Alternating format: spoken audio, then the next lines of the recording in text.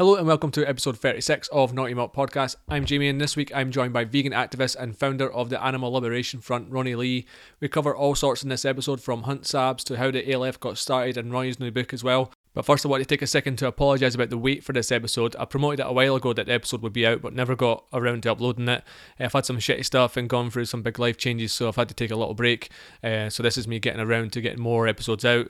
I've already got other episodes already recorded, so there will be more coming, but I appreciate you sticking with it and taking the time to download this episode and continue to support the podcast. So I mentioned on the last podcast about an event happening in Scotland next year, which is V in the Park, which is Scotland's first outdoor vegan camping festival. So I'm going to play the audio from their promotional video for the festival and then we'll jump right into the episode. V in the Park have an Indiegogo page where you can get tickets, and also check them out on Facebook and Instagram. And if you're looking to find a guest online or contact myself, as always, just stick around at the end of the episode for that information.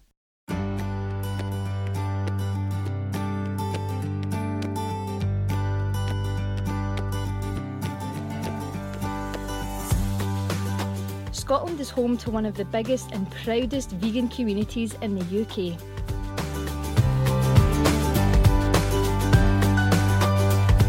There are plenty of thriving vegan businesses in our towns and cities.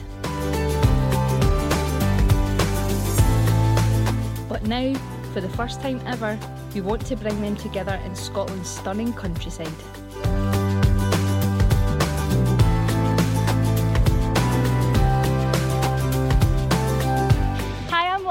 I'm Caitlin. I'm Dee. And we're the organisers of Scotland's very first V in the Park. A brand new festival on the beautiful Cardross Estate from the 6th to the 9th of July 2018. So we've been inspired by events like UK Vegan Camp Out, and we wondered why there was nothing like this in Scotland, and now we're finally making it happen. We are so proud to be part of the amazing vegan community here, and we want to give something back. This event isn't just for vegans. We want to take this opportunity to show people who might know nothing about veganism how amazing our food can be. And it's not just about the foods. So we do love food. There'll be talks from inspirational speakers, the fun-filled family activities throughout the weekend, and there'll be live music as well. We're hoping to raise £15,000 in start-up funds to get this show on the road. If we reach 70% of our target, the event will go ahead. But the more you can give us, the bigger and better our festival will be. If you donate, this is what you'll get in return. £25 will get you an early bird ticket. That's £5 off the full festival price.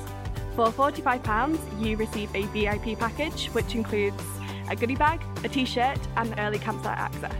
But there's only 50 of these available, so get them quick. We'd love to hear your suggestions for what you would like to see at the festival, so please do email us. Thank you so much for listening. We can't wait to see you in 2018. 1, 2, 3, V in the Park!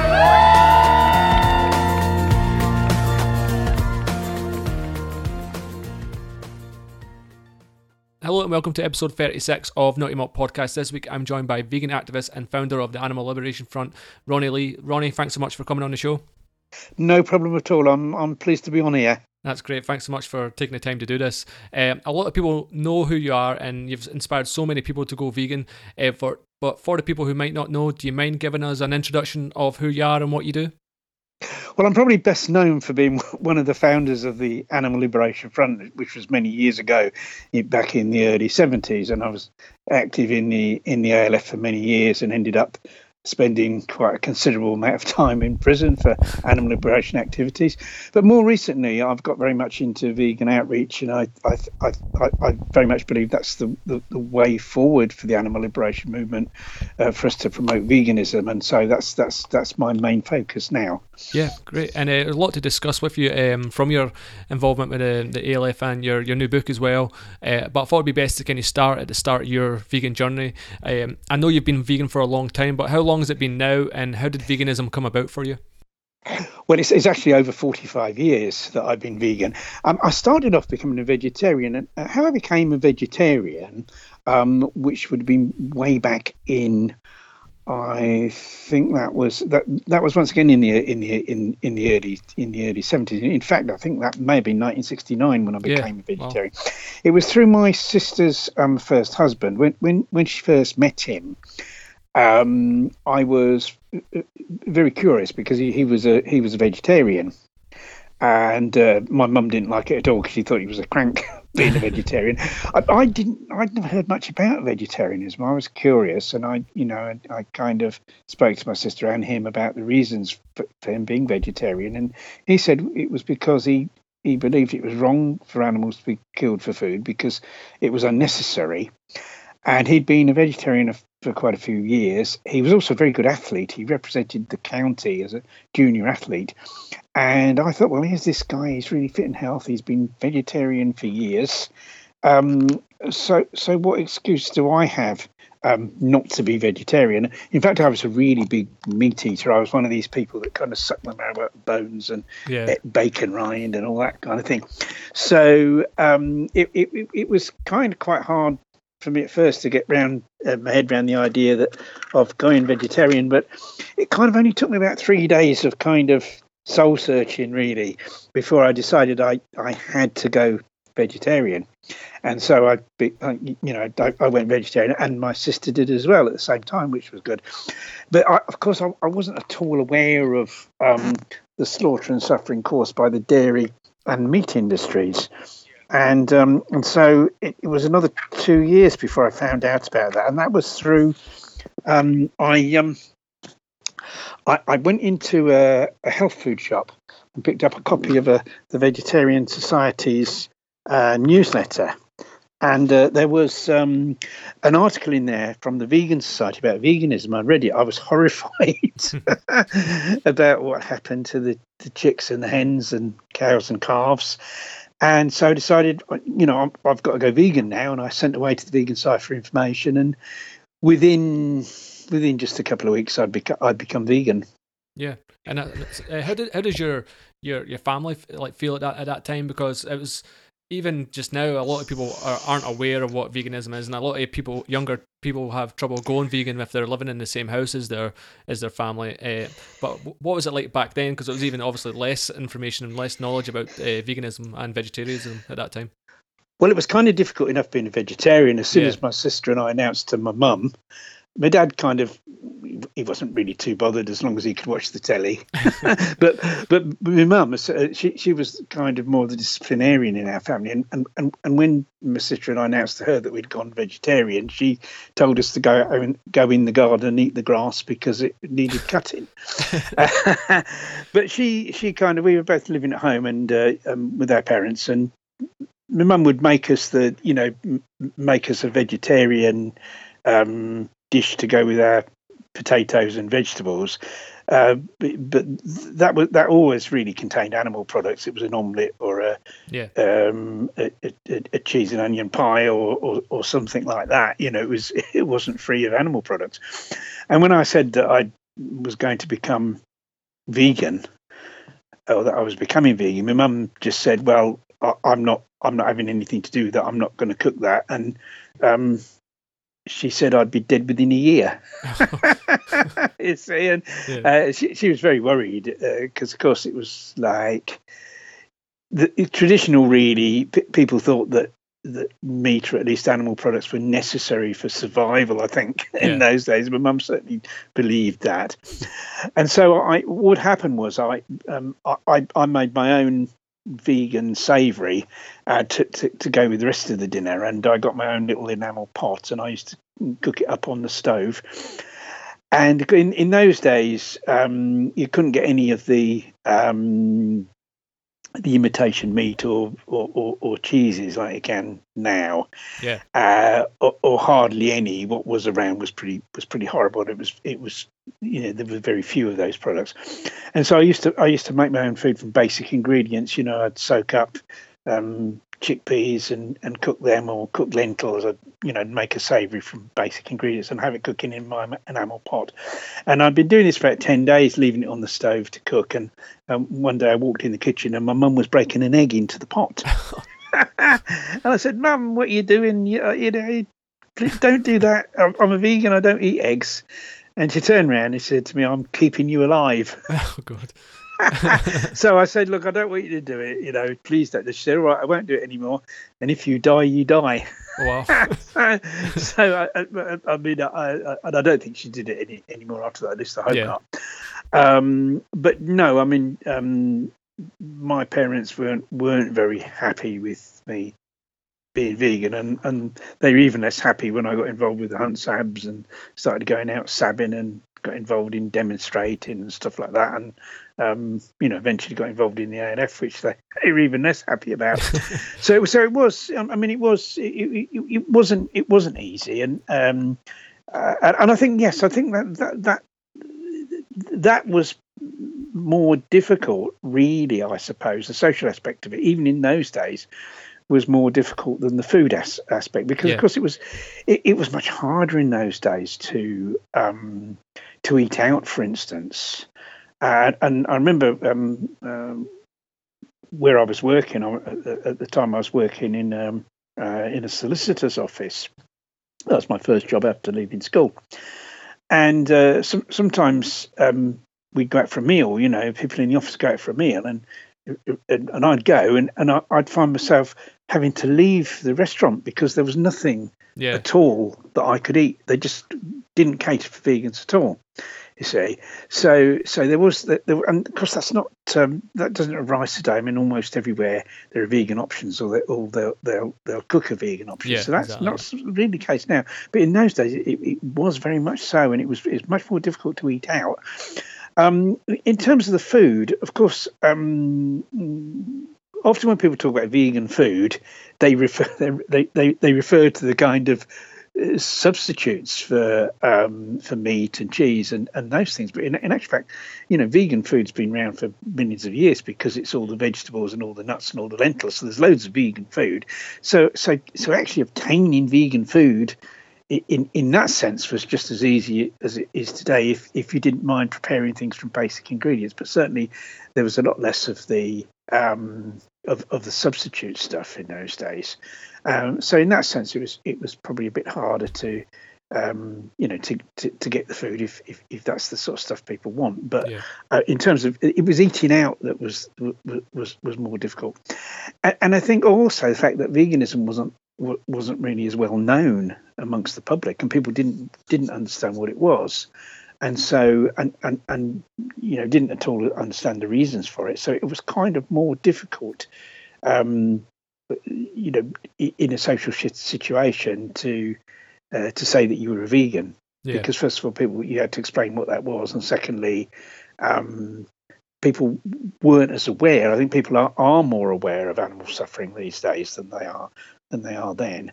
So that was more difficult as well. But I think it's the same today. I think it's more the social aspect of it that I would say is more difficult for people rather than the food aspect of it, because the food aspect of it is becoming increasingly easier now. Yeah, it's extremely easy to be vegan just now. It seems to be like the best time to be vegan at the moment.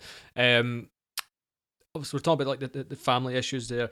The people do tend to have a tough time getting their family on board with veganism, but then they can speak to a complete stranger, then they completely understand where they're coming from, and then they can even make changes in their life, then become vegan. But family seems to be the kind of the hardest ones for people to kind of get them to go vegan. Why do you think that is? I think it's because probably those people know you too well, you see. Yeah. And it's kind of they'll take more notice of a stranger that they don't know as well. It is rather odd. I mean, of course, a lot of people have managed to get. I mean, for instance, with my family, my sister, for instance, is still a vegetarian. She's never become vegan. Yeah. Despite the fact that she knows me and she knows the reasons why I'm vegan and everything. You see, whereas I know there are lots of people not in my family that I've managed to educate and persuade to become vegan. Yeah. So I just think, and I also think that just because someone's a family member doesn't mean that they're going to be as open to those ideas as you are. Yeah. For instance, I mean, in my family, I'm in a way, apart from my very closest family, I'm much closer to my friends than I am to my more distant relatives. I really don't have anything to do with, most of my relatives.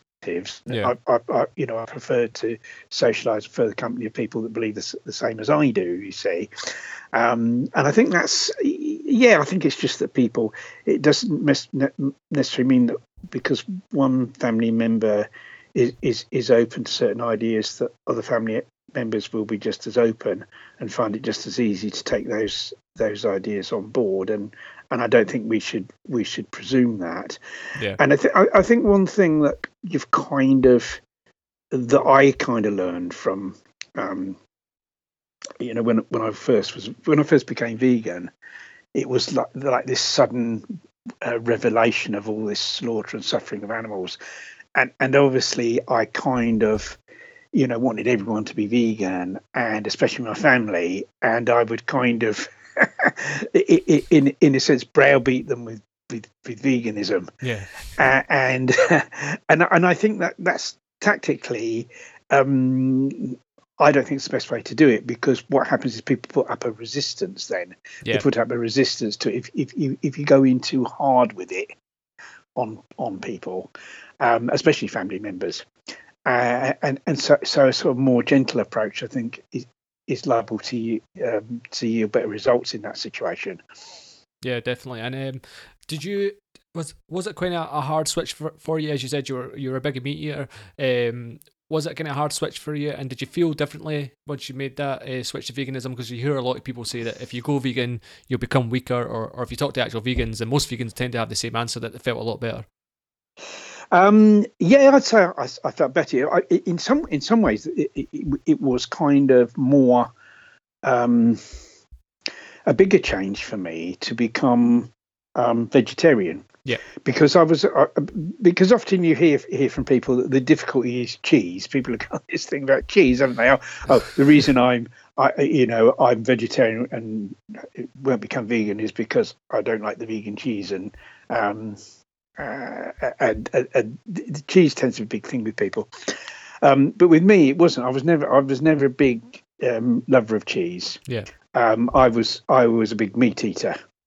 And so the change, the biggest change for me really was from being a meat eater to being a vegetarian, rather than from vegetarian to vegan. Yeah. So once I was a vegetarian, it kind of was comparatively easy to it was comparatively easy then to become vegan. Yeah. Definitely. Because that was just the dairy products, and I was never a real big fan of them anyway. Yeah, I don't know what it is with cheese. People just seem to have this thing for cheese. They say cheese is addictive. It contains something that's addictive. But you see, I say to them, well, look, you're only giving up, one dietary item that only forms a small part of your diet, but the cow loses her life and the calf loses their life because you insist on continuing to eat that product. Yeah, exactly. And of course, I think the thing is, I think it's a question of taste. I mean, if we all think back to, say, I remember the first time that I drank beer, mm-hmm. and it was horrible. Yeah. But I persisted because I thought, well, I want to be grown up, and I need to get used to this, and so and in the end, I grew to like the taste, and I think it's like that with a lot of food. Yeah, I didn't like olives when I first tried olives, but they're okay now, and I think it's the same with people say, oh, vegan cheese doesn't taste the same as cheese made from cow's milk. I think increasingly it probably does. Yeah. With all the different varieties of vegan cheese there are. But the thing is the reason for that, people feel that way, is because they've been used to that particular taste. And all they've got to do really is stop eating that for a while. And then after a period of time, then try the vegan cheese. And their taste buds would have readjusted. That's what happened to me with soya milk. When I first tried, when I first became vegan, there were only two types of soya milk around, and they were both like nowhere near as good as the soy milks, and a huge variety of different plant milks that we can get today. And so I couldn't, I've always been a big tea drinker, and I just couldn't stand drinking tea with those soy milks in. So what I did for about a year, I just drank my tea black. Yeah. And then after a year, when I tried it with the soy milk, it was okay, because my taste buds had kind of forgotten what the tea with milk in tasted like, and it was so much easier then to go onto the soy milk. So that's what I'd say to people: just kind of don't eat any cheese for a while, and then try the vegan cheese, and you'll probably find that it's okay. And it's no big deal. It really is it people, and I don't really know why people make so much fuss over it. To be quite honest, I had the exact same experience with the tea, because I was always a big tea drinker. Then I would drink tea with almond milk, but like it didn't never taste like tea that I had before. But then I just kind of just stopped drinking it. But then I had tried soy milk years ago, but I was never a fan. But then I tried it maybe like started this year with tea, and its taste, I forgot what tea from years ago tastes like, and just tastes like for what I remember. So I don't know exactly what it means. So your taste buds change, and your palate changes. There's so many vegan foods that I never liked before that I love now, and ones that just taste the same as from when I didn't eat, and when I did eat meat, the meat substitutes just taste the exact same. Yeah, I think that's true. I mean, now if I accidentally taste tea that's somebody gives me the wrong tea, and I have a sip of tea that's got cow's milk in, it's horrible. I think it tastes like baby sick, because I'm used now to definitely. The plant milks. So it works both ways, and it's just a question of people just have to what I'd say to people is think about what the animals go through just for that particular taste that you want to carry on having, and it's there's no way that it's sort of justifiable, and it is easy really to for people to wean themselves off it. I think that's where some kind of vegans can get angry quite quickly, because like once you've kind of made that connection of like all this just for all that suffering and all that like abuse that's gone on, it's just for that small drink, like milk in your tea and stuff like that. So this is where I think it's easy to get angry quite quickly, but then I think as longer time you're vegan, you're able to kind of control that and put it across in a more kind of educational way. Yeah, I found that myself. I think you kind of, and I think it's also the process of kind of getting older and understanding more how other people operate, and I've come to understand that not everyone operates the same way as me. I mean, as soon as I understood the arguments for veganism, as soon as I understood what was happening to the animals, I wanted to become vegan. There was no ifs or buts. I just said, right, I'm going to become vegan. I don't care that it might be difficult. I don't care that it might cause me problems socially, or that it might make it difficult for me to eat out or anything. I don't want to be part of that slaughter and suffering. I'm going to be vegan and don't care how difficult it is. And that was how I felt. But now I've come to realise not everyone's the same as me. People are different, and we have to kind of appreciate that. If we're going to change people, we're going to change the way people behave. We have to understand how people operate. Yeah, it's like if you're trying to repair the engine of a car, if you don't understand how that works, you're never going to be able to do it. And I think it's just understanding how people operate, and not everyone operates the same. And I think, in fact, people that make that very quick decision to go vegan, like I did, are probably the exception. We're probably the rarer type of people, and people that take longer to do it and feel more. Because I think what happens with people is you have they get pulled in different directions. On one hand, they're pulled towards veganism by what happens to the animals, basically. Yeah. And then there's also environmental considerations and health and those things as well. But I think for most people, it's to do with the suffering and cruelty and slaughter of the animals. And I think there's that pulling people towards veganism. But on the other hand, there's people are very much creatures of habit. In general, people don't like to be different to other people. I mean, I'm an exception to that. I don't care. I'd rather be different. I wouldn't want to be the same as everyone else. But most people aren't like me, and I think I've come to understand that they're not. And most people want to be the same as other people. They don't want to stand out from the crowd. People want an easy and comfortable life. They don't want to always be in a state of kind of struggling for something. So all of that pulls people in the other direction. So it's a question of which of those pulls is strongest with people. Yeah. Which of those is strongest? And I think kind of to sort of if we're going to get people to go vegan, what we've got to do is make the pull towards veganism stronger and try and weaken the pull that's pulling the people the other way. So in other words, in terms of kind of making that pull towards veganism stronger, I think that involves vegan education. I mean that involves getting the information to people as much as possible.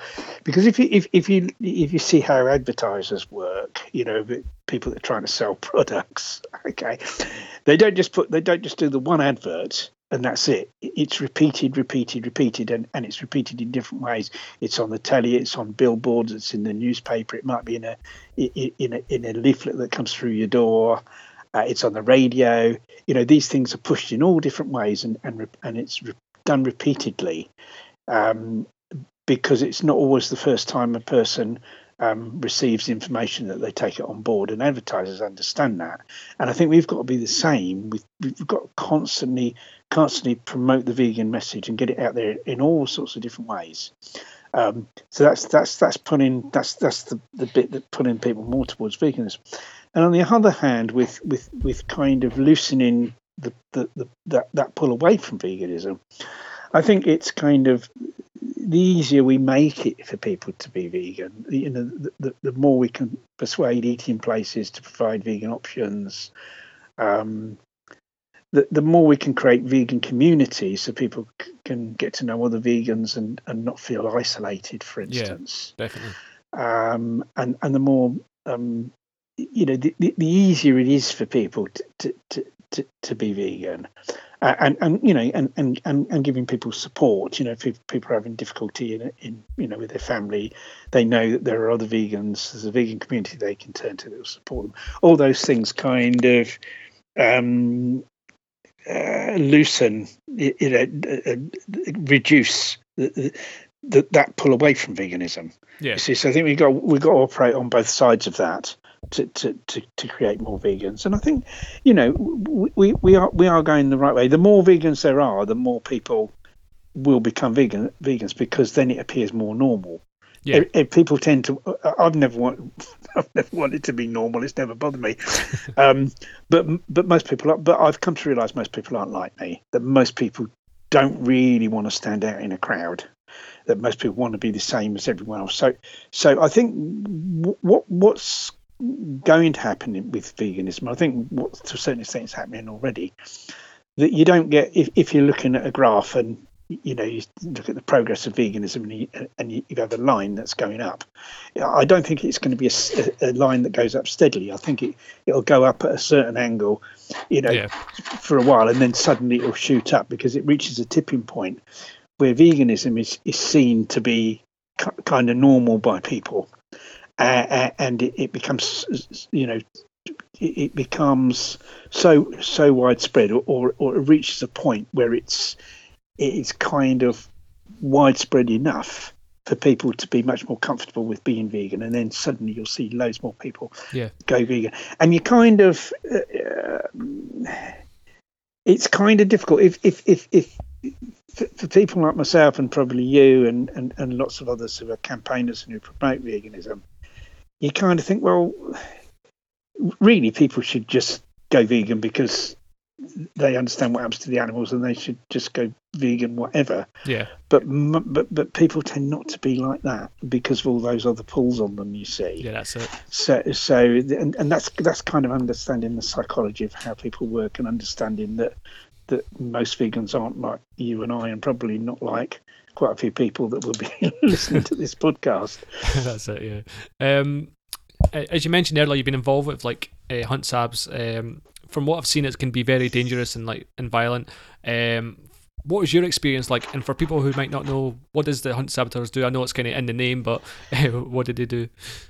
And basically, it's trying to intervene to save the hunted animal from the hunt. And I mean, usually that was fox hunting, and it involves things like laying down false trails or masking the scent of the fox with a strong smelling substances. One thing we used to use was the anti-mate that is put on female dogs on heat, and they spray the back end of the female dog so that the male dog can't smell the odor to attract him to mate, and that stuff can be kind of sprayed on the ground to cover up the scent of a fox. I mean, that's kind of used, and we used to have a method of producing it in bulk to use it in large amounts to cover the scent of the fox. Blowing hunting horns to distract the hounds. Yeah. Even posing them sometimes if it was like a particularly violent hunt and there are only one or two of us that were available to go hunt sabbing, what we would do, we'd go undercover, we'd pretend to be supporters of the hunt.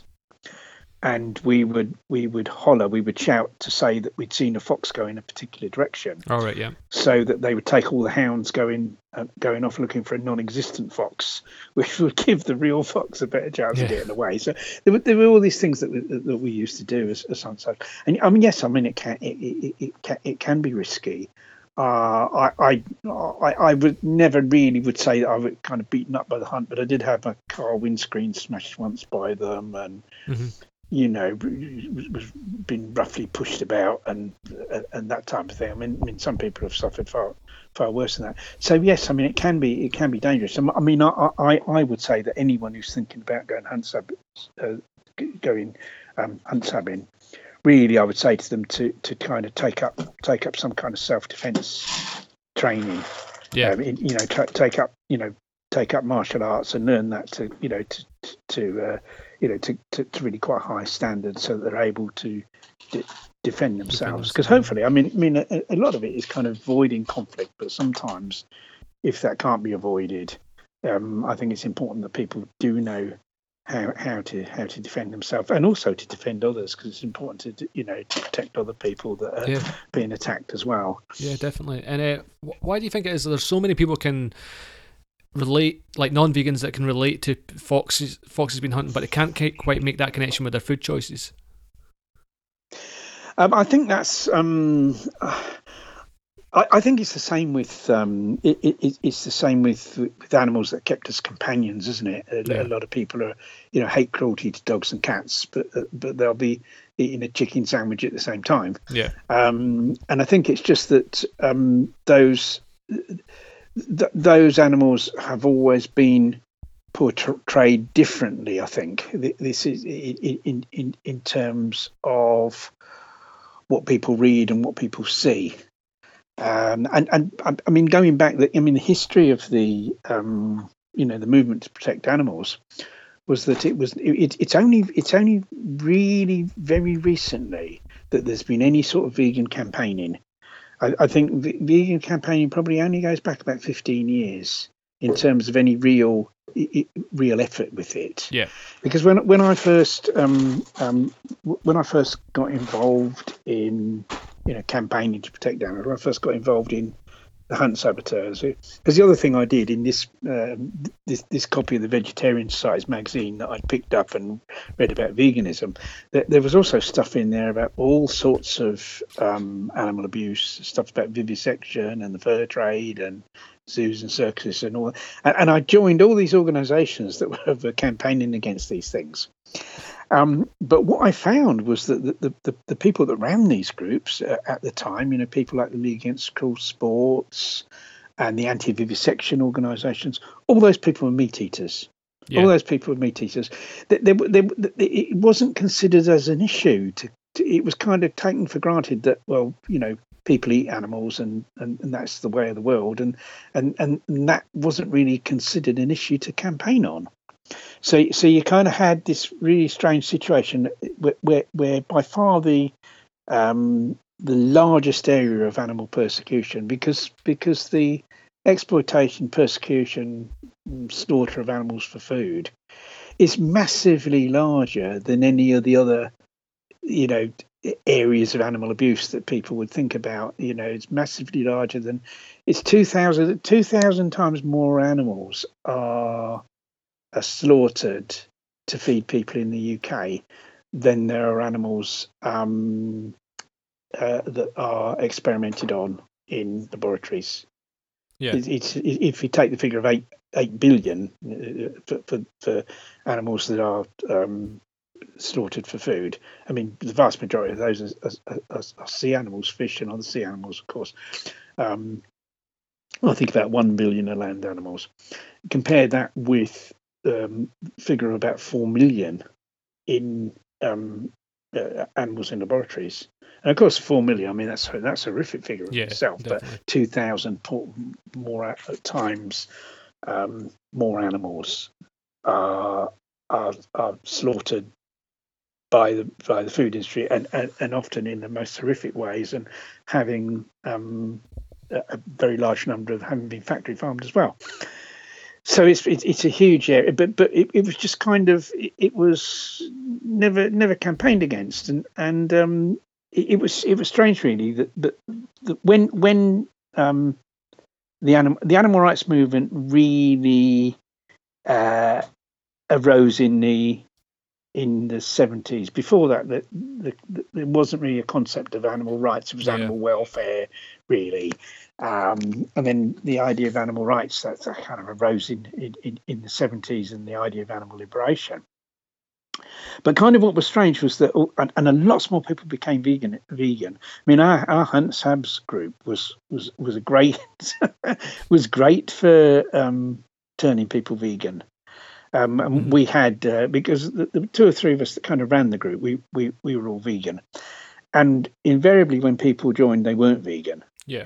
And they when they first joined, they kind of were quite not really sympathetic to veganism. They'd say, "Oh, well, we're not interested in," once they heard we were vegan, they say, "Oh, we're not interested in that. We just want to save the fox."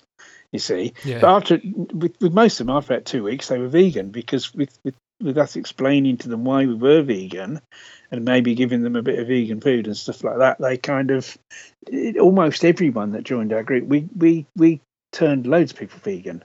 Yeah. Once they became aware of the reasons for it, you see.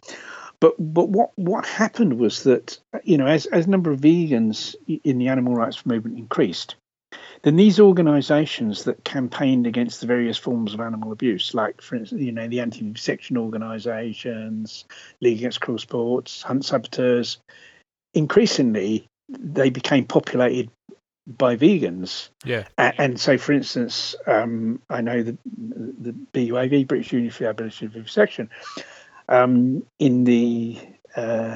that by the late 70s, early 80s, I think everyone that worked there was vegan, and everyone on their kind of the committee that ran the organisation was vegan. Yeah. But they didn't campaign for veganism; they campaigned against animal experiments. And I think it was similar with the League Against Cruel Sports. Most people working there were vegan. Hunt Saboteurs, you'll find that almost everyone in Hunt Saboteurs is vegan. Some of the new people might not be, but existing. Anyone that's been in it for any length of time is probably vegan, but in those days there was all these different campaigns. A big campaign against fur trade, but there was no with all most of the people involved in those campaigns were vegan. By the late 70s, early 80s, that was probably the case. Yeah, but no one was campaigning for veganism. No one was campaigning for veganism, and that only really started, I'd say, probably in the early 2000s. Started having, there might have been the occasional stall for veganism, but very, very rare.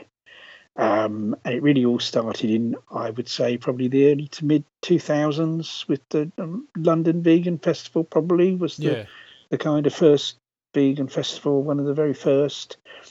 And it's kind of really increased since then. I mean, it's on a real high now. I mean, there are loads of vegan fairs and vegan festivals.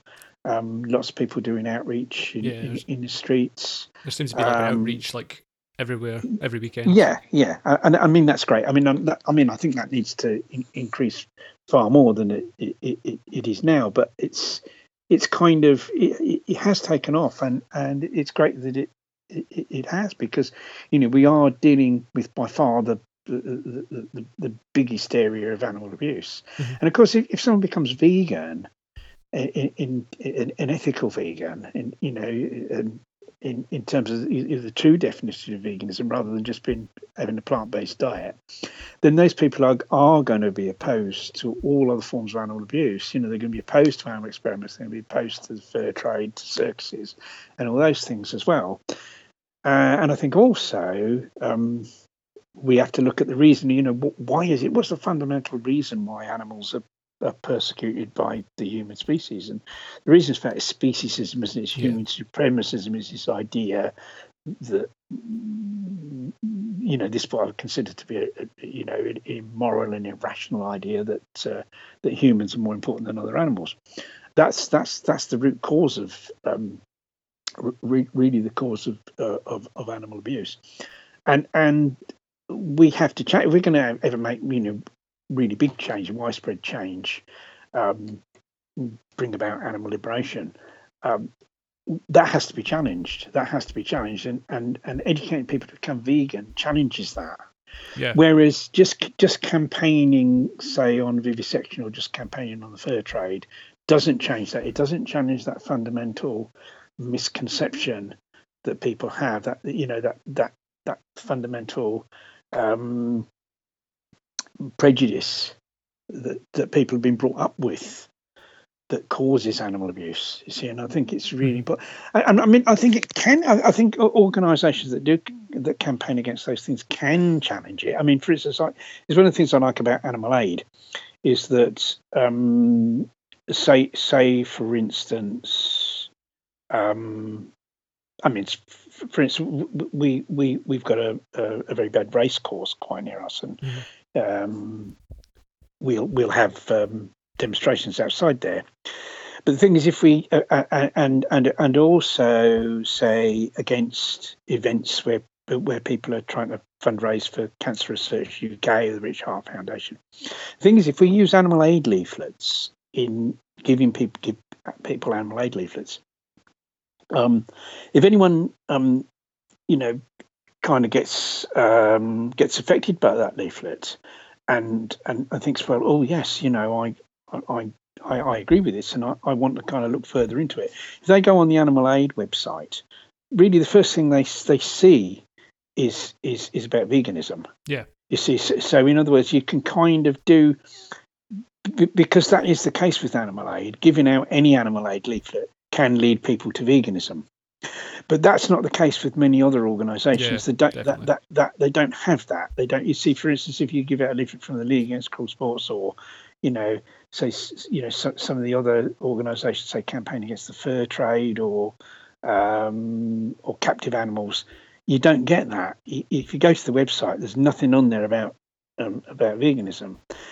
But I mean, when we tried to remedy this, I mean, for many years, my wife Louise and I, we ran a national greyhound protection campaign, or Greyhound Action, that was against greyhound racing. Yeah. And on our website, when people went on our website, one of the first things they said was quite a prominent,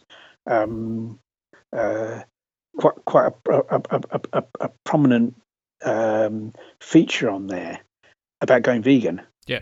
You see, so because we wanted to do that, we wanted to kind of spread veganism as well as that campaign that we were doing, and I'd like to see all organisations campaign against all forms of animal abuse do that. You see, if they had that on their website, so when people go to their website, they don't just learn about that particular issue that group's campaigning against, but they also learn about veganism, and so they can, because otherwise, you're only taking someone a little way down the road, aren't you? You're only kind of educating them to be opposed to the fur trade or to be opposed to animal experiments. You're not educating them to be fundamentally opposed to speciesism and to go vegan. Yeah.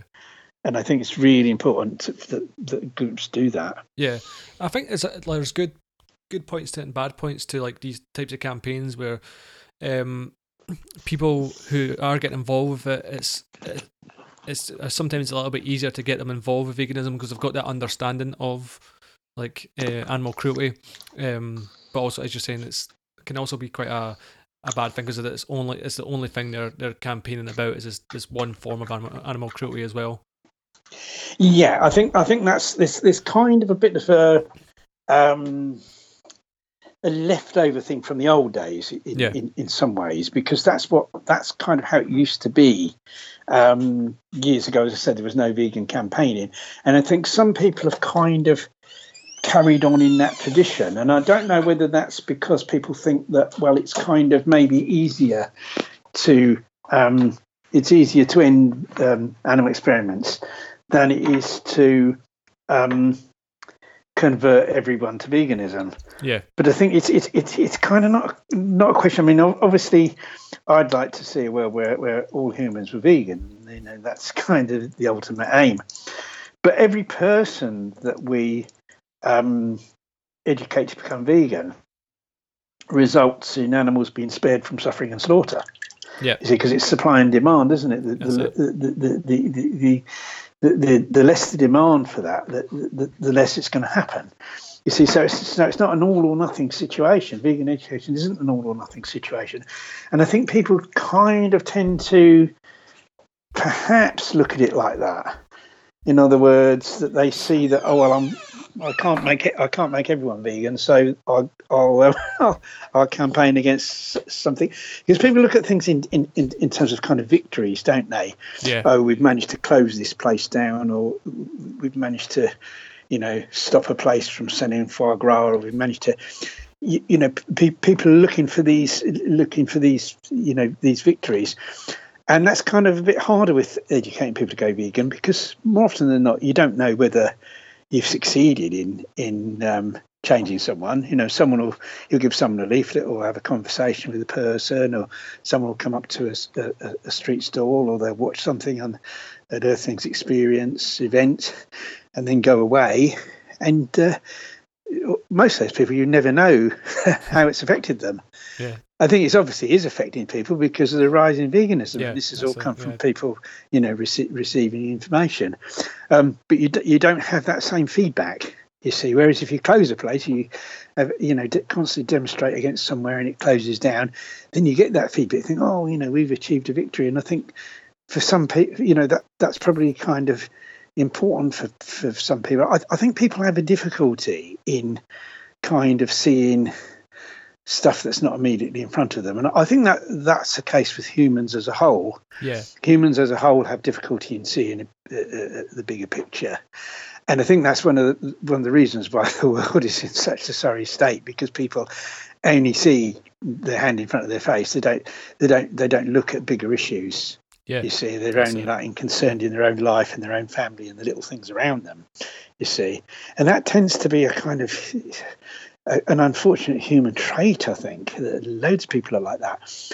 And I think just because people care about animals, that doesn't necessarily stop them from being like that. Mm-hmm. And so that they'll kind of go for what's immediately in front of them instead of looking into it kind of deeper and thinking, well, look, kind of, it's important that this is prevented at a deeper level. I mean, to give an example, when we were campaigning for the greyhounds, there were far more people involved in greyhound rescue than there were in campaigning against the greyhound racing industry. Yeah, and I think that's still the case today.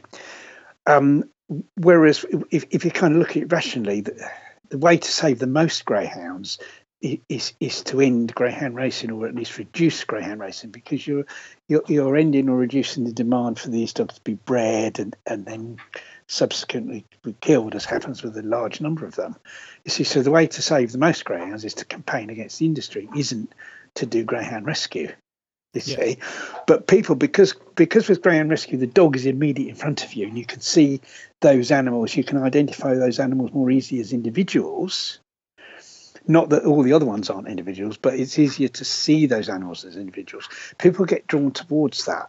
Yeah. People get drawn towards that because it's what's immediately in front of them, rather than thinking and analysing and thinking, well, kind of what's causing this problem, and we need to attack the root cause of it, because that's the only real solution to it. Yeah. It is quite difficult to get people thinking like that. People tend to go for the immediate, what's immediate. Yeah. Whereas it's like treating symptoms rather than treating the cause of the disease. And I think we've got to have a lot more. Now, I'm not against people doing animal rescue. I mean, my wife and I, we've always had a house full of rescued animals, and we donate to animal rescues and we help animal rescues, and the same with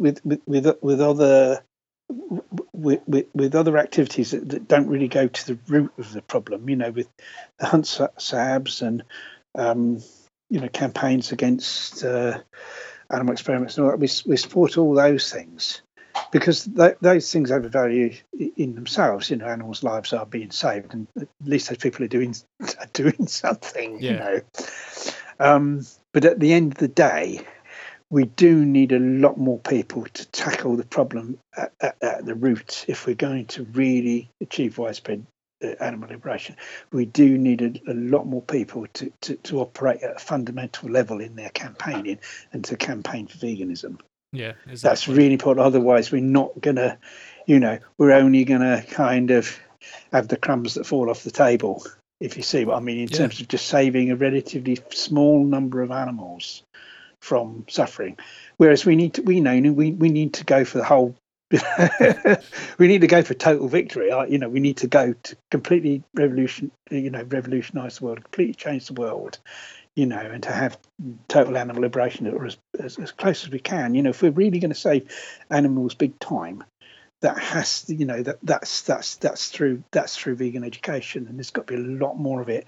And I think it's very sad that relatively few vegans are actually vegan activists. Yeah, but that was going to be one of my questions for you. Is that do you feel that that vegans there needs to be more vegan activists? Oh, massively so, because when you think that all of us that have become vegan, it's all through receiving information, and that information came from other people, whether that was a video, whether it was a leaflet, whether it was an article in the paper, whether it's something that somebody said. It's all come from receiving information. So we have to get that information out to the public as much as possible. And the only people that's going to do that is vegans. I mean, meat eaters aren't going to promote veganism. Vegetarians aren't going to promote veganism. The only people that are going to promote veganism are vegans. And it's great whenever anyone becomes vegan. That's brilliant, because you can say, well, that's at least 100 animals every year that have been spared from slaughter and suffering because that person who's become vegan. But the question then arises, well, what about all those other people that aren't vegan? They're still carrying on contributing to animals being killed. There's still 8 billion animals being slaughtered every year to feed people in this country, and worldwide it's 50,000 animals a second. It's crazy. Are killed. Yeah. For food. I mean, and so we can't ignore that. We have to. It's not just about changing ourselves. We have to change if we're really going to, save animals. If we think it's wrong, we think it's awful, this is happening to animals, then it's not enough just to be vegan ourselves. We have to try to educate as many other people as possible to go vegan, and that's through activism. Yeah. And the thing is, the vegan activism it's kind of not. It's not an ordeal. I mean, it can be. It's actually a very pleasurable experience. I mean, what can be better than kind of knowing you're doing something that is saving thousands and thousands of animals? Just by and you don't have to go to prison. You don't have to suffer any hardship. It's just giving out a leaflet or doing a street stall or talking to people or doing door dropping, putting leaflets through people's letterboxes. It's really simple. And then afterwards, I mean, what we tend to do locally is we'll have a door dropping session, and then we'll go to somewhere that does vegan food and have something to eat, or go in a pub and have a drink, and combine it, with a social activity afterwards. So it's, and that feels good, because you feel you've kind of earned that. You think, well, I've earned this drink, I've earned this nice meal, because I've done that bit of activity, and it feels so as a social event, it therefore feels so much better than just going and just doing a social thing and nothing else. Not that I'm against that either, and obviously it's great that there are so many vegan social events, but I think that I kind of have a problem with there's a lot of vegan groups now in different parts of the country where all they do is social events. Yeah, definitely. But they don't do outreach, they don't do activism. And I think that's really a great shame. I mean, often it's down to who runs those groups, because you normally get, there's the main people in a group, and groups are very much coloured by who runs the groups and what their ideas are. And I think it's a shame that so few of these groups don't do any activism. I mean, our local vegan group is activist and social. We'll have social events. We'll do activism as well, and that's kind of good, because it makes the social events better, because at the social events you can talk about activism, and if new vegans come along, because they're attracted by the social event, that they then become involved with vegans that are activists, and then it's so much easier for those vegans then in turn to become activists. So social events can help with activism, providing that the people who organise the social events believe in activism and are activists themselves. I think that's the key thing. Where they're not, then nothing's going to come from those social events apart from the people eating food. Yeah. So and I think that's key. I think local vegan groups are the absolute key to vegan education, because if you're, we have to get the message through to the public, and where are the public? They're in the shopping centre, they're in local public events in a local area, for instance. They live in houses in that local area. So I think that the key to the key to vegan education, I think, is having good local vegan groups that have a strong activist element to spread the message, within their vegan message within their local community as much as they possibly can. Yeah. And we need those groups all over the country. Yeah, exactly. I think if we get that and achieve that, I think that's vitally important for the spread of veganism. Yeah, and definitely, all it takes is one person in that group to say, "I want to try this," or "I want to set up this outreach," or "I want to set up this Earthlands experience," or so. And people get, because some people are just kind of nervous to kind of start these things. So all it takes is that one person, and as you're saying, these are great social events in a way as well. Just obviously people get involved with activism. If you're going out for meals after it, it's just, it can feel good as we definitely need to see more of that. Yeah, I mean, I agree. I mean, I think the thing is, people are in different categories. That there are people. We want all vegans to want to be activists, or to spend some time. And everyone's got other stuff going on in their lives, and they're not. I mean, for instance, we recently, where I live, which is I lived near Kidderminster in Worcestershire, and we recently had a vegan fair in Kidderminster, and we did a lot to promote it with door dropping leaflets and distributing leaflets in the town centre. And we held door dropping events in the evening, but so we had a few mums with young children that couldn't make those events. Said, well, we can't come in the evening because we've got the kids to put to bed and that.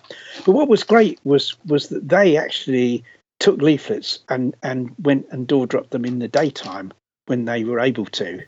And I thought that was great that those people, despite the fact that they had young families to look after, still took the trouble to actually go around and deliver those leaflets. It shows that really anyone can do it. That there isn't really an excuse unless someone can't walk and they can't hold leaflets. There's not really any excuse not to do it. To be quite honest, if those women could do it with all the other stuff that they had to do with their children, you see. And I think it's important to kind of be able to accommodate that situation so that you try and get everyone involved in activism doing whatever they can do. Yeah. And not everyone can spend the same amount of time doing it or do it at the same time, but it's just kind of making it so everyone can get involved in it in some way. I think that's kind of really important. But yeah, I think that in terms of activism, that you've got people that want to be active, but they're kind of reticent about organising anything. Yeah. So to have a successful vegan group, you have to have people that are prepared to initiate stuff and to organise stuff. Otherwise, you could have loads of people that want to be active, but nothing ever gets done because no one gets the ball rolling. Yeah, that's it. So that's the other thing. And I think people, really need to kind of say, can I step up to the plate? Can I be the person that actually says, right, let's do this. Let's organise something. Otherwise, nothing's going to happen.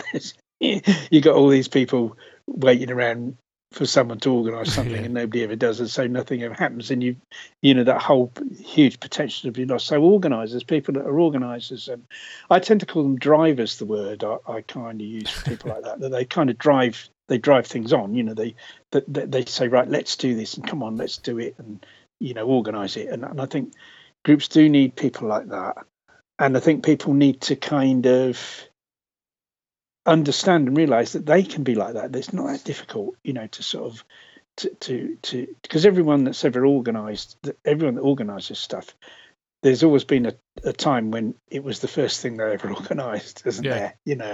And to kind of break through that sort of barrier that kind of sometimes exists with people, against doing that, and to say, right, I'm going to organise something. It could be something really simple. I mean, one thing we do locally is we do, a lot of door dropping. And one of the members of our group has got a big map on his wall of the town. And our aim is to put a vegan leaflet through every letterbox in the town. And so we kind of, we go out when we can and, deliver leaflets. We make a Facebook event for it, try and get other people along. And then that gets marked off on the map, you see.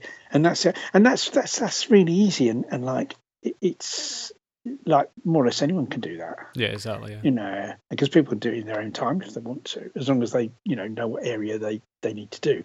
And that's ever so easy to organise something like that, And so that's perhaps, if someone's going to take the first steps to being an organiser, that's maybe something they could organise. And then, that maybe leads on to doing street stalls and also stalls at other events. And one type of event we try to do stalls at is like events, animal rescue events. These dog rescues have these fun dog shows and stuff to raise funds, and we try to have stalls at those because you're dealing with people who already care about some animals. They already care about dogs and cats or whatever, and so because they do care about some animals, it's easier, I think, to get them to care about other animals and get them to care about all animals. And of course, Animal Aid has that excellent leaflet, Friend or Food leaflet, which kind of makes that comparison, and that's very, very, very good for those events, to try to get dog lovers, shall we say, to care about pigs and cows and sheep and chickens and all the other animals that have exactly the same feelings and suffer just as much as dogs. And so that's a good thing. And environmental events, we have a couple of green fairs every year locally, and we have stalls at both of those. And we go in there on the environmental aspect, that veganism is so much better for the environment. And of course, we'll have other information at our stall, about the suffering and slaughter of animals, why that's wrong. But it's kind of, there's a place you can get a stall at those events because of the environmental benefits of veganism. Same with health events, events that are there to promote like healthy living. Get a vegan stall at those events on the health aspect of it. Yeah. And there's all sorts of events where vegan outreach can take place. Yeah, exactly. Just to stall in. I mean, one thing we've done a lot recently is supporting the campaign against the badger cull and supporting activists that are out in the field, because the cull is really not far away from us at all.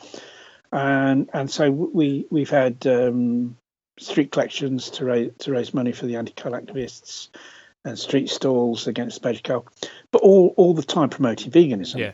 Because of course there's a link there with the dairy industry, and there are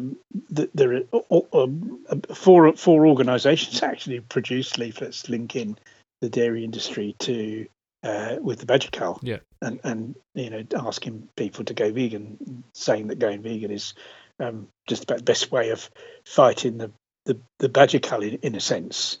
And so that's that's another thing we've done. There's all sorts of ways of promoting veganism, and really, I'd like to see all vegans involved in it and to consider it as part of being vegan, because I think one of the problems with the definition of veganism is it's all about what people don't do. Yeah, it's all about not doing things. It's about exactly, I don't consume animal products. I don't go to the circus. I don't go to the zoo. I don't go to the horse racing. I try not to put my money into those things. It's about avoiding things.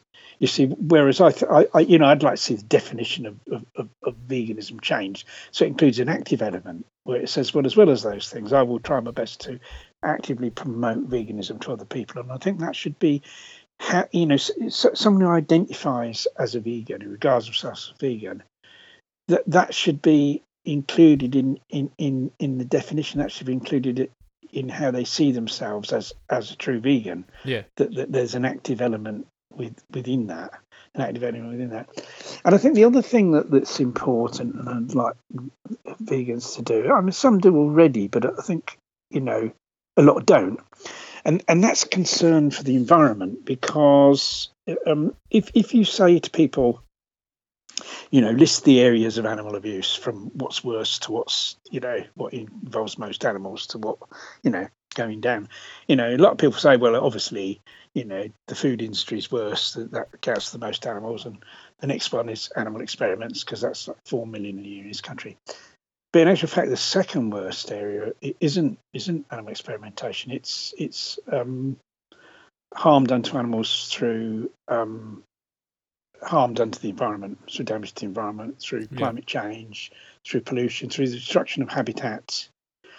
And for instance, I'll argue that campaigning for public transport is an animal liberation issue. And people say, "What are you talking about?" I say, "Well, look, if you look at the number of animals that are killed on the roads by motor vehicles, we have a situation like they reckon it's something like."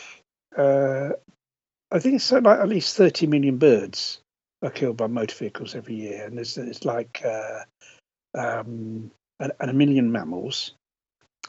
It's more foxes killed by cars than are killed by the hunt. There's the total number of badgers they want to kill with the badger cull, which is 100,000. In just 2 years on our roads, that number of badgers are killed, by cars and other motor vehicles. Yeah. So there's a tremendous slaughter of animals on our roads. So if you can reduce the number of cars and get people into public transport, that's going to reduce that. And so public transport is is cheaper and better, and more people use it, then animals are going to be saved. So that's why I say campaigning for public transport is an animal liberation. Yeah. Fracking is another one. There's massive toll of wildlife caused by fracking. I helped my local Friends of the Earth group on Saturday with a stall they had in the town centre against fracking. Yeah. And for me, that's very much, fracking does far more harm to animals, especially wildlife, than it does to humans, and the harm it does to humans is pretty bad. And these environmental issues that impact really heavily on animals, and are quite frequently not regarded as relevant by people that claim to be vegans and who claim to be animal liberationists. In fact, it's very, very rare. And we have to kind of massively reduce the impact of the human species on the environment. Yeah, definitely. If we're really going to have animal liberation, and that's that tends to be ignored by a lot of vegans. And you've got this kind of consumerist vegan culture that kind of worries me, really. That kind of it's okay to kind of have a consumerist capitalist culture, providing that it's plant based. In other words, in other words, it doesn't really matter about other harm to the environment as long as all our food and all our products are plant based and as long as something doesn't contain animal products, it's okay, basically. Yeah. But we have to go a lot further than that if we're going to really have animal liberation. Of course, it's very important. That we do we do sort of campaign for everything to be free of animal products, and that's going to really spare loads of animals from suffering slaughter. But it's not going to bring about animal liberation if you still have massive environmental destruction from other, from other things. Yeah, definitely. And so we kind of have to be, I kind of say I've got a sort of formula for animal liberation, and it's animal liberation equals veganism plus deep ecology plus eco-socialism. Mm-hmm. And that's my theory for animal liberation, because you're not going to get true animal liberation under a capitalist society because of the greed that's involved and the drive to destroy the environment that's created by capitalism. Yeah. You're not going to get that. You're gonna have socialism, for that. But not a socialism based on materialism. But you've got to have a socialism that is also concerned about the environment. And deep ecology, which is about that humans are not the centre of everything. That all other animals have an equal right to be here, an equal right to enjoy the earth, and should be equally as respected. That as well. That those things, we have to have those things as well as veganism. Yeah. To make animal liberation. And so I kind of I campaign for those things as well. Yeah. But at the end of the day, as I say, that the biggest area is because of course a lot of destruction of the environment is caused by animal farming, is caused by industrialized fishing, and so campaigning against those things protects the environment at the same time. Yeah, exactly. Yeah. I was going to. We mentioned at the start of the podcast that you're known as one of the founders of the Animal Liberation Front. For people who don't know, what is the Animal Liberation Front, and how did it all kind of get started? Okay, right. Well, basically the story of it was that there are a few of us involved in the hunt saboteurs. That there's a particular form of hunting called cub hunting. Mm-hmm. And basically, that's used to train the hounds to give them a taste of blood and to get them, into the habit of going after foxes and killing foxes. And what they do is, very early in the hunting season, around about kind of August, September time, before this kind of proper hunting starts, they have something called cub hunting, where basically they carry out a massacre of fox cubs. They'll block up the foxes go out at night hunting, and they go out of their earths, and what the hunt do is they block the earths up so the fox can't go back in. Yeah. And this includes kind of the fox cubs as well.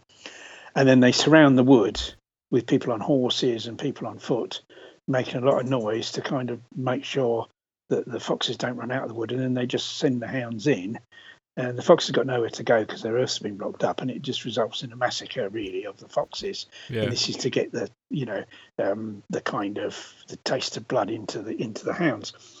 And we found that it was very, very difficult to sabotage that, because the traditional methods of hunt sabotage was blowing hunting horns, call the hounds off, to lay down false trails, to lay down to cover the scent. But there was no scent hunting involved in this. It was just going into a wood and doing a massacre, you see. So we thought, well, how are we going to kind of deal with this? What we're going to do? And then we came up with the idea of, well, why not go very early in the morning to the hunt kennels and damage their vehicles so they can't actually go out and do this cub hunting, you see. Yeah. And then we thought, well, we can't do that as hunt saboteurs, because hunt saboteurs are, you know, one of the rules of hunt saboteurs was to keep within the law, you see. So we would be breaking the law. So we thought we've got to form a different organisation to do that. So a few of us had a meeting. We had this clandestine meeting. I remember it was in a basement cafe in London, and we were huddled in the corner. There were 6 of us discussing this.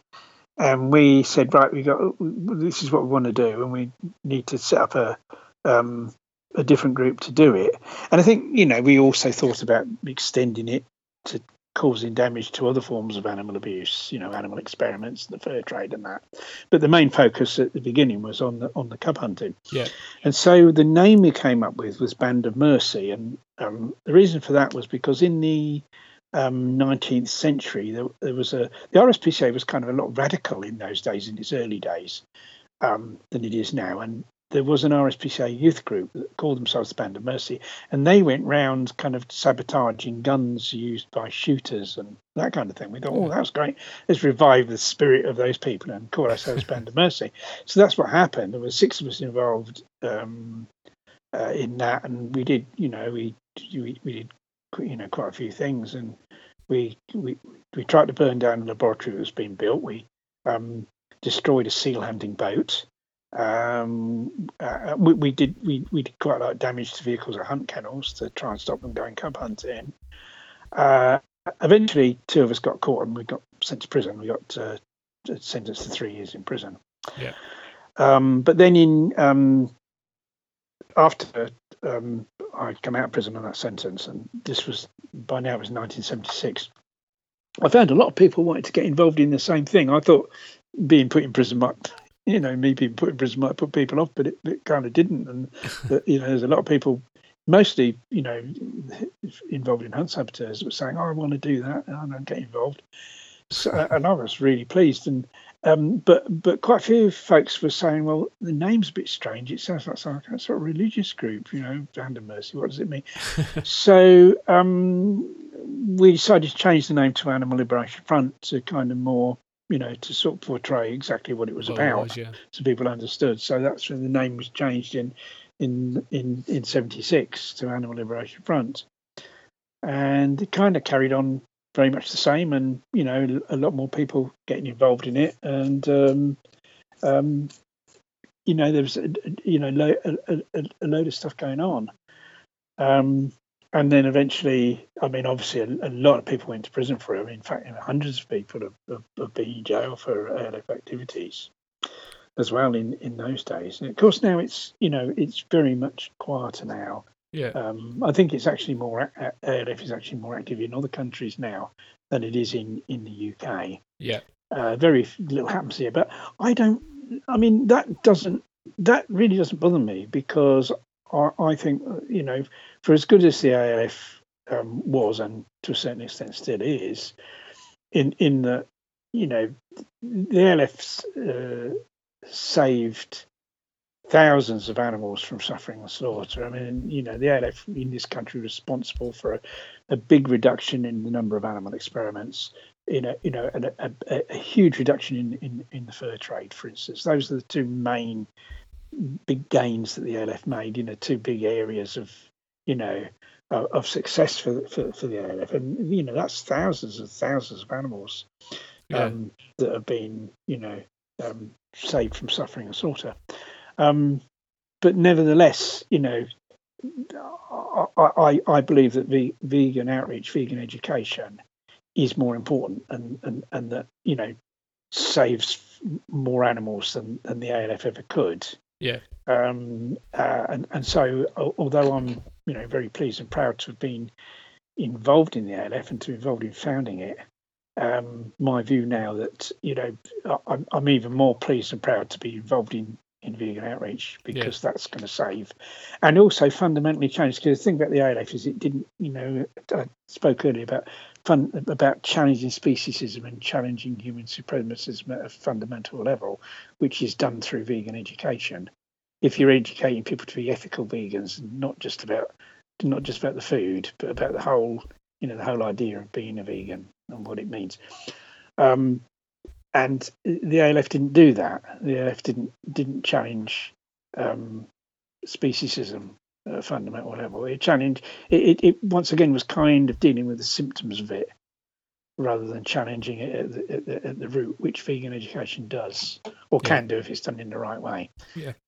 So that's why I think vegan education is even more important than the ALF was. Yeah, and I was going to ask about that. A lot of the time, I've seen people label like an Animal Liberation Front or like other groups similar to that. They've often been labelled like terrorists a lot of the time. What do you think about when you hear that? Well, the terrorists are the people who abuse animals, aren't they? They're the ones that cause terror. Yeah. I mean, the French Resistance were labelled terrorists by the Nazis. Yeah. And it depends who's doing the talking and who's doing the labelling. And Nelson Mandela was labelled a terrorist, and then 20 years later, all the world leaders are queuing up to shake his hand. Say one person's terrorist is another person's freedom fighter, and that's absolutely true. And it depends on the point of view of the person who's talking. And so, no, I mean, the ALF were and are freedom fighters, and certainly not terrorists. Yeah, exactly. The terrorists are the people that cause terror to innocent animals. They're the real terrorists, and that's what we should be saying. Yeah, definitely. And going into your book, The Animals Freedom Fighter, how did the book come about, and what can you tell us about it? Okay, well, for quite a number of years, people have been saying to me that I should write a book because, I'll sit talking to people about all the different things that have happened in my life, and they go, "Oh, really? You need to write a book.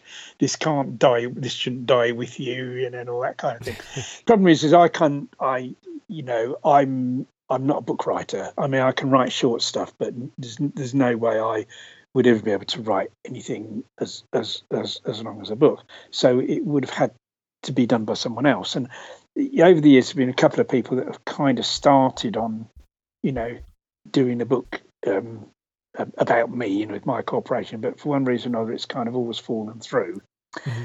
And mainly because of other responsibilities those people have, because it's quite needs quite an intensive effort to do anything like that. And then a friend of mine in the USA, John Hochschartner, who was involved in a website called Species and Class, which was about a number of different articles to do with animal liberation and linking that to human social justice issues. And I contributed, one or two articles to that, and kind of got to know John through that. Yeah. And John's a journalist who writes articles for several newspapers in the USA. And he got in touch with me.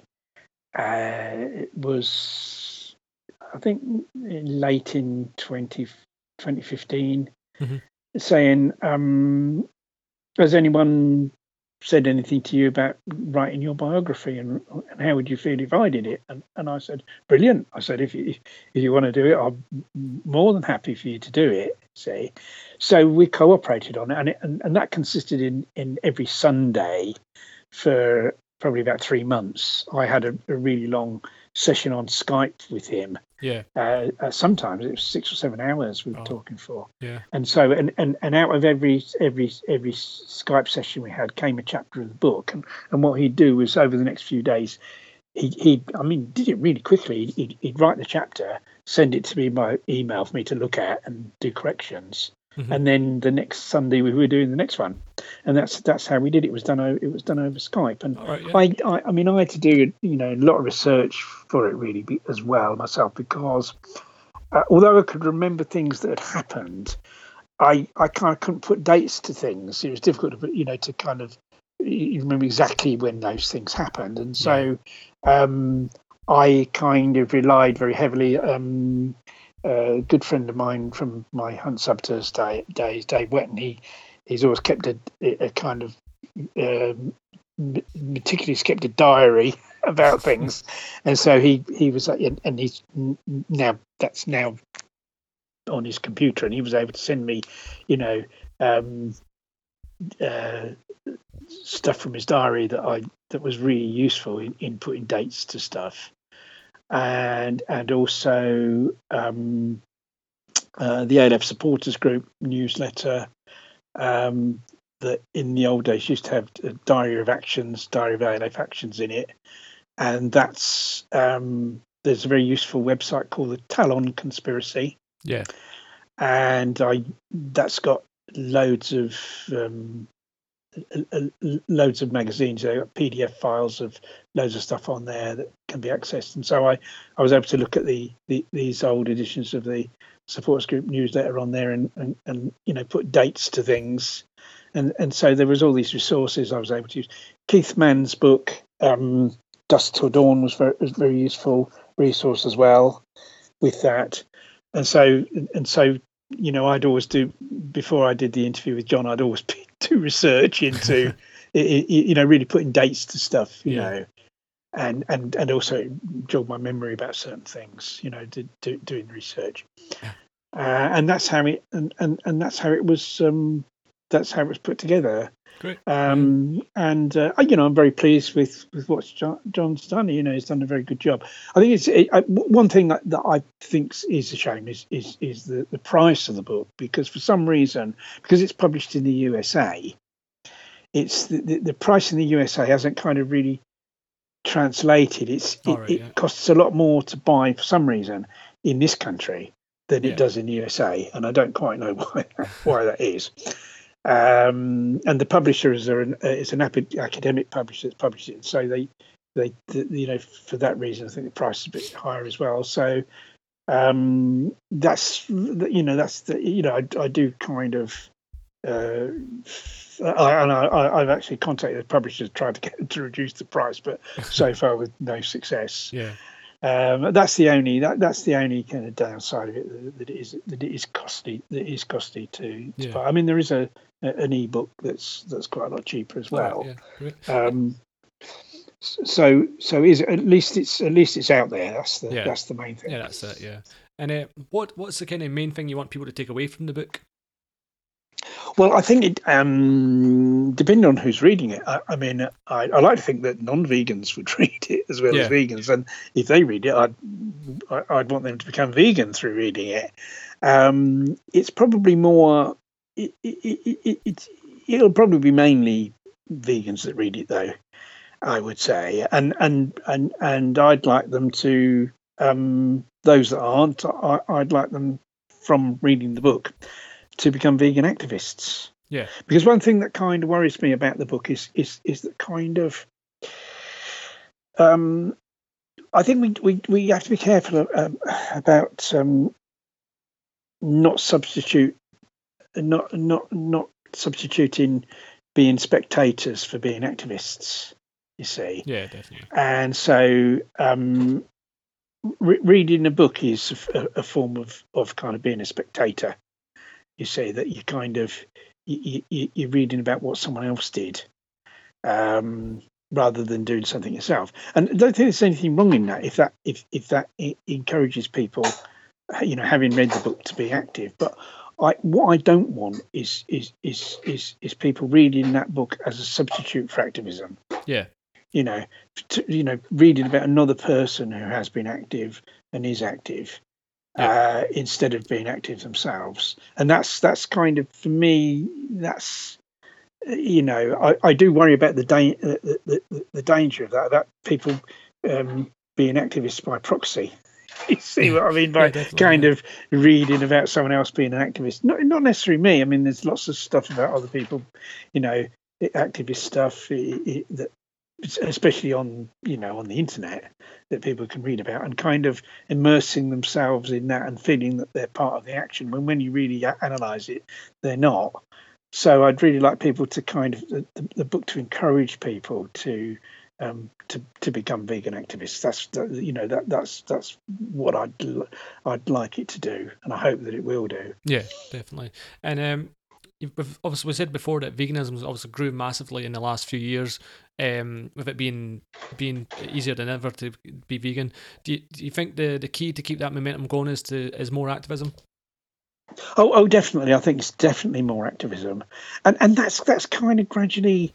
I can see that happening. I mean, one thing that I'm involved at the moment, very much in promoting the West Midlands Vegan Festival, which is the 10th anniversary this year, and it's going to be bigger than ever. And it takes place in Wolverhampton, and I was involved with it last year. And one of the things we did in trying to promote it was to get local vegans in Wolverhampton to deliver leaflets in their own area where they live. And last year, when we tried to do this, I think only one group of vegans did it in one area, just one area. It was just a vegan family said we all do our one area, and we had other organised door drop sessions where we'd meet somewhere and get people together, and people would come from outside the area to do it. But we only had one group of people that did their own area. This year, it's been at least a dozen.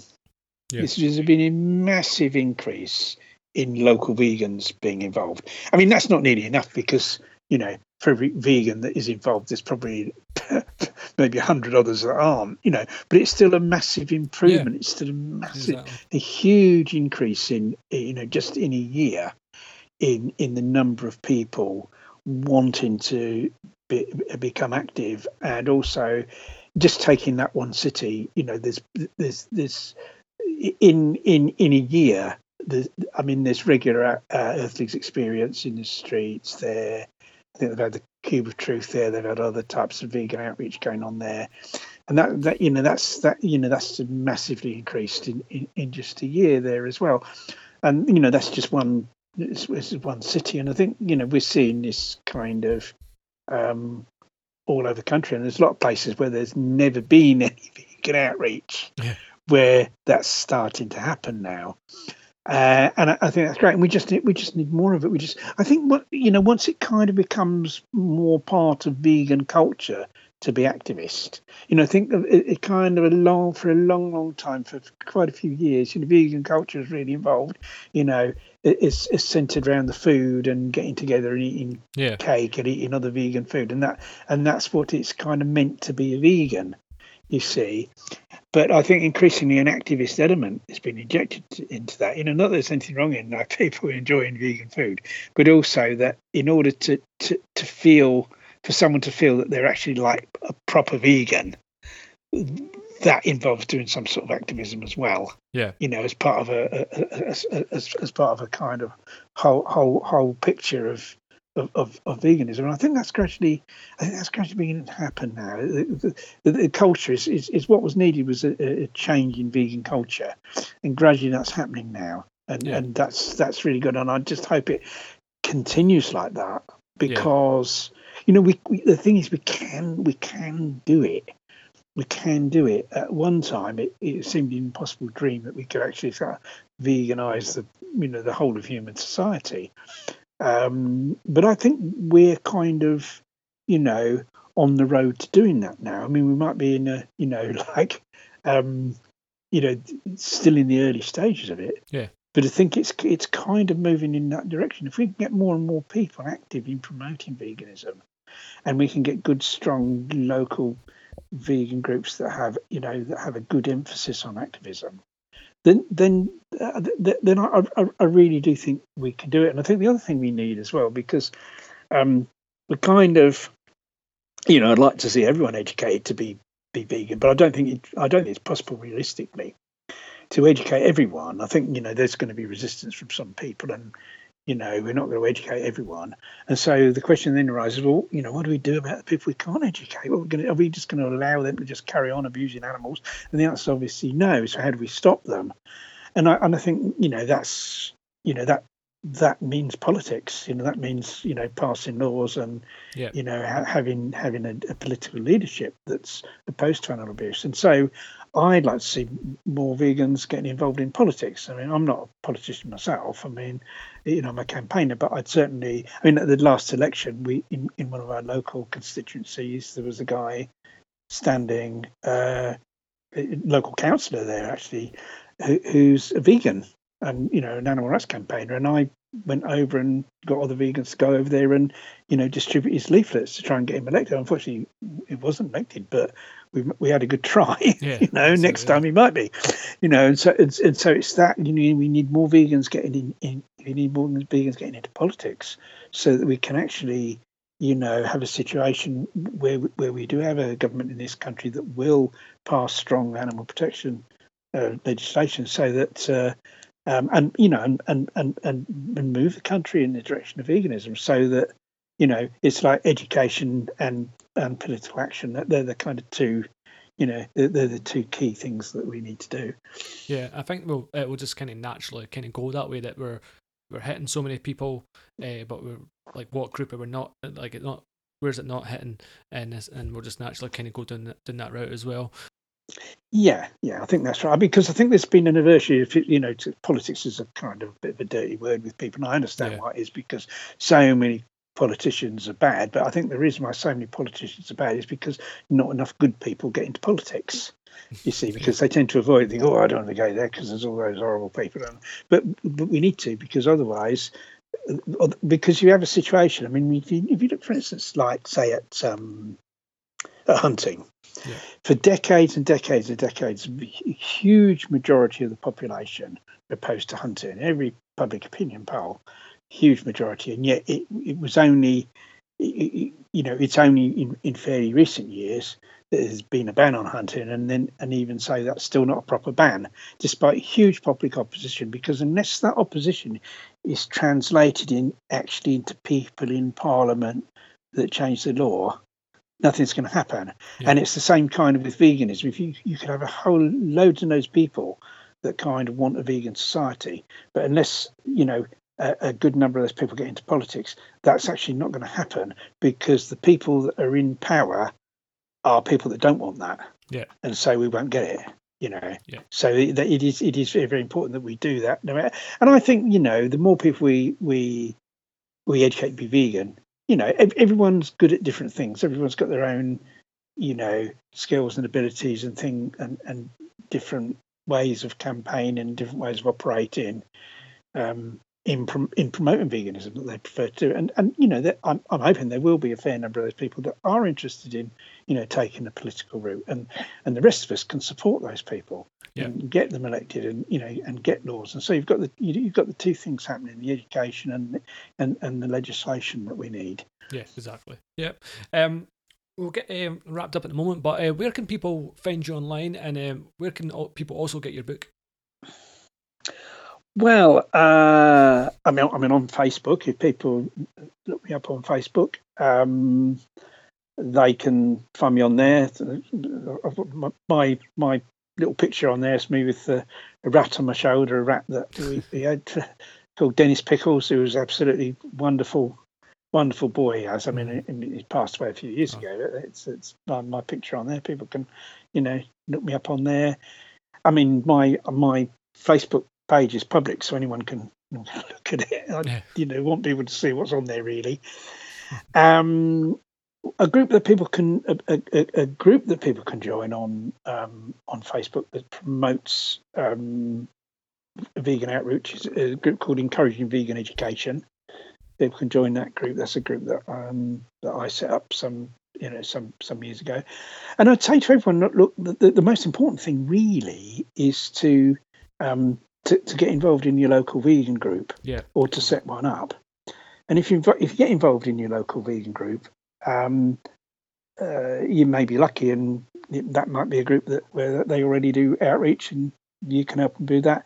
If it's not a group that does outreach, then, and they are just people sitting around eating food, then try to encourage them to be active. And you might find that some of them want to be active, but no one's suggested it, and no one's kind of organised it. So that's something to do.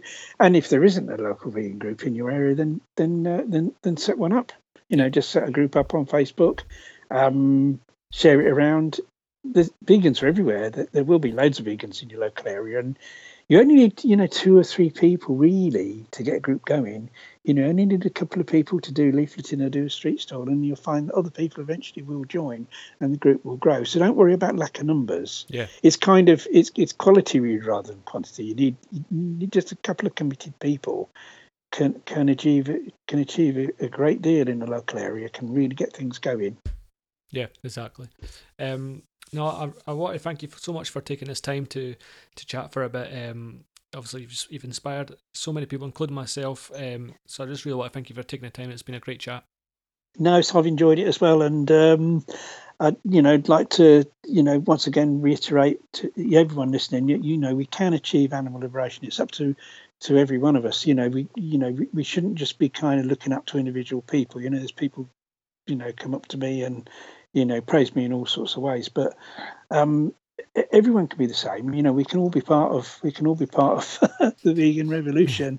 It just means getting active, educating people, and we can achieve the greatest thing that's ever been achieved in this world. It really is. It's within our grasp if we all get active and we all go out there and spread the vegan message.